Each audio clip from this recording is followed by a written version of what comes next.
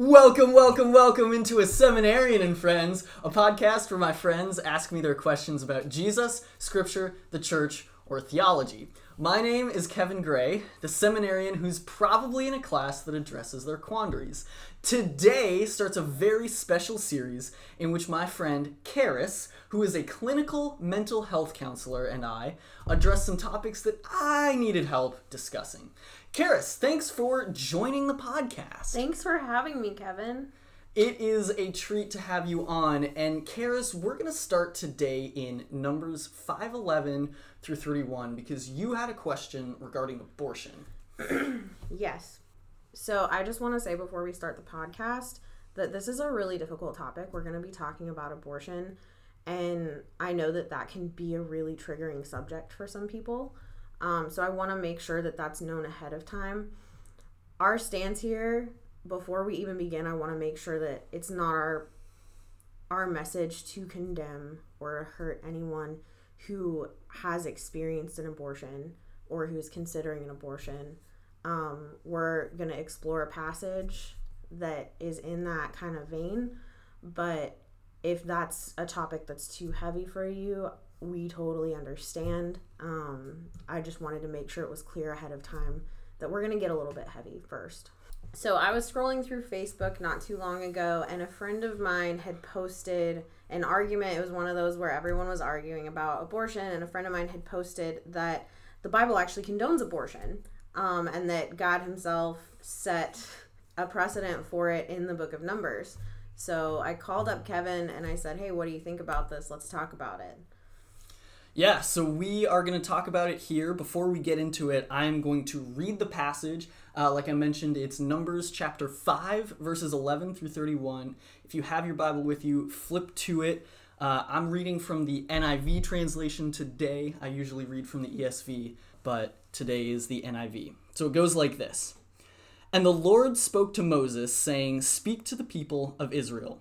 If any man's wife goes astray and breaks faith with him, if a man lies with her sexually, and it is hidden from the eyes of her husband, and she is undetected, though she has defiled herself, and there's no witness against her, since she was not taken in the act, and if the spirit of jealousy comes over him, and he is jealous of his wife who has defiled herself, or if the spirit of jealousy comes over him, and he is jealous of his wife, though she has not defiled herself, then the man shall bring his wife to the priest, and bring the offering required of her, 1/10 of an ephah of barley flour.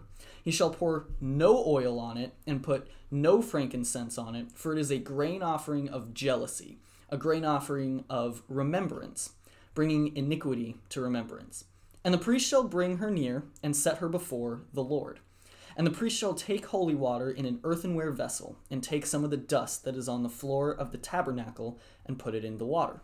And the priest shall set the woman before the Lord, and unbind the hair of the woman's head, and place in her hands the grain offering of remembrance, which is the grain offering of jealousy. And in his hand the priest shall have the water of bitterness that brings the curse. Then the priest shall make her take an oath, saying, If no man has lain with you, and if you have not turned aside to uncleanness while you were under your husband's authority, be free from this water of bitterness that brings the curse. But if you have gone astray, though you are under your husband's authority, and if you have defiled yourself, and some man other than your husband has lain with you, then, parenthetically, let the priest make the woman take the oath of the curse, and say to the woman, The Lord make you a curse and an oath among your people, when the Lord makes your thigh fall away and your body swell. May this water that brings the curse pass into your bowels, and make your womb swell, and your thigh fall away. And the woman shall say, Amen, Amen. Then the priest shall write these curses in a book, and wash them off into the water of bitterness. And he shall make the woman drink the water of bitterness that brings the curse. And the water that brings the curse shall enter into her and cause bitter pain. And the priest shall take the grain offering of jealousy out of the woman's hand, and shall wave the grain offering before the Lord, and bring it to the altar. And the priest shall take a handful of the grain offering as its memorial portion, and burn it on the altar. And afterward shall make the woman drink the water. And when he has made her drink the water, then, if she has defiled herself, and has broken faith with her husband, the water that brings the curse shall enter into her and cause bitter pain. And her womb shall swell, and her thigh shall fall away, and the woman shall become a curse among her people. But if the woman has not defiled herself and is clean, then she shall be free, and shall conceive children. This is the law in cases of jealousy, when a wife, though under her husband's authority, goes astray and defiles herself, or when the spirit of jealousy comes over a man, and he is jealous of his wife. Then he shall set the woman before the Lord, and the priest shall carry out for her all this law. The man shall be free from iniquity, but the woman shall bear her iniquity. So that was a long passage, and there was a lot of repetition. Basically, a quick synopsis is that if a woman is suspected of adultery, then her husband can alert the priest, and there's this test, if you will, to see if she has been faithful or not. And I want to hone in on a couple words. The crux of this question comes with a little bit of translation cultural difference. So I read in verse 22, it says, "May this water that brings the curse pass into your bowels and make your womb swell and your thigh fall away." And so the question is, what does that mean? What does it mean for a womb to swell or a thigh to fall away? And a lot of translations, like the NIV I just read and the ESV that I normally read, translate it as thigh falling away. But when I did a little bit of research, I learned that Jewish euphemism for miscarriage is thigh falling away. And so there's this curse that happens, and there's a miscarriage that happens. So why is it okay for God to cause a miscarriage for these women? Yeah, that's a good question. Well, I mentioned the word curse, and the passage said it a couple times. We need to understand curse and covenant curses. In Scripture, particularly the Mosaic covenant, which is the covenant that God gave to the Israelites right after pulling them out of slavery in Egypt, he gave them punishments for sin, curses. This curse is a punishment for infidelity. Now, I mentioned this covenant a little bit. Paul later, thousands of years later, calls this a ministry of condemnation, where the point of the law was to expose the sin of the people so that they would look for a savior. But in the middle of this covenant, like in Leviticus chapter 26 and Deuteronomy 28, God gave the Israelites a list of blessings that they would receive if they obeyed the covenant, and then a very long list of these curses that he would send on the people as justice and as judgment for their sin or covenant infidelity. And in Deuteronomy 28, it specifically lists miscarriages as one of those curses. So is there an example of this happening in Scripture? Yeah, so many years after God initially gives them this covenant, this law, they're in the promised land, and God raises up this man named David, and he is the king. And the beginning of his life and reign is very successful, and he's the ideal king in Israel until one episode happens, and the writers give us a little bit of a hint that what was about to happen was sinful. And so it says, in the springtime when the kings are off fighting in wars, and then the narrative zooms in on David hanging out in his balcony, not doing what kings do in spring and not fighting in a war. Instead, he's watching over his city, and he sees a beautiful woman bathing who's not his wife. And he stares at her and eventually decides that he wants to make her his wife. So he seizes her effectively, and they sleep together. And to cover up this sin, he has her husband, Uriah, murdered on the front lines because he was fighting for King David and Israel in the army. But the sin gets out anyway. People find out. David is confronted. And through a prophet, God tells him that as a result of his sin with Bathsheba, where he slept with her and she conceived, God told him that his son that he had just conceived with her would die as judgment for his sin. So there's a perfect example of how this law in Deuteronomy and in Leviticus shaped the storyline and the day-to-day lives of the Israelites. So in scripture, every time we see miscarriage and barrenness, is that because of infidelity? No, it is not. And there are several examples of that. So Samuel, a little bit before David, was born by Hannah. But before he was born, Hannah was actually barren as a result of just general sin, not like a one-to-one Hannah did this one sin and it was justice. It was just generally Israel as a whole was unfaithful to the covenant, and that was kind of the result. There was barrenness happening. But there are other examples of barrenness that have nothing to do with specific sin or general sin. Like in Genesis, Sarah, who was Abraham's wife, was barren for years and years and years and years. We're not given a reason why, but we know that God was overseeing it, and eventually in his timing he gave Sarah a son named Isaac. So it was a little bit of God's timing and not Sarah or Abraham's sin. And we see examples of that elsewhere, like in the book of Judges. Samson was one of the judges that God raised up to deliver Israel. His mother was barren until she gave birth to Samson.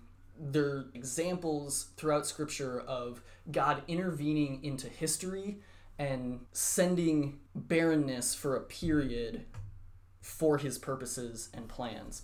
And then if we move forward to the New Testament, there's a story in John 9 where a man is blind, and the religious leaders ask Jesus, well, did he sin or did his parents sin? And Jesus said, no, this is for the glory of God. We see in life that sometimes things happen and it's not always a direct result of sin.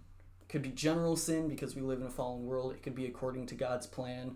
It's possible that we might not understand why it's happening, and Ecclesiastes speaks to this, saying that life can be enigmatic or unfathomable because of God's purposes. But I want to emphasize and point out that we are under a different covenant from the Israelites. So when Jesus came, he ratified a new covenant with his blood by dying on the cross and rising again, and he ushered in the age of grace, where Paul, instead of before he had called it the ministry of condemnation, Paul describes this new covenant that we're under because of Jesus' death and resurrection as a ministry of righteousness. Because of that, the way that God deals with us is different, and we are not subject to these covenant blessings and cursings in Leviticus 26 and Deuteronomy 28. Do miscarriages today happen because of infidelity? Miscarriages today are not the direct result of sin today. So if miscarriages happen today, and they do, so when miscarriages happen today, it is more associated with we live in a fallen world and sometimes bad things just happen and we can't understand why they happen.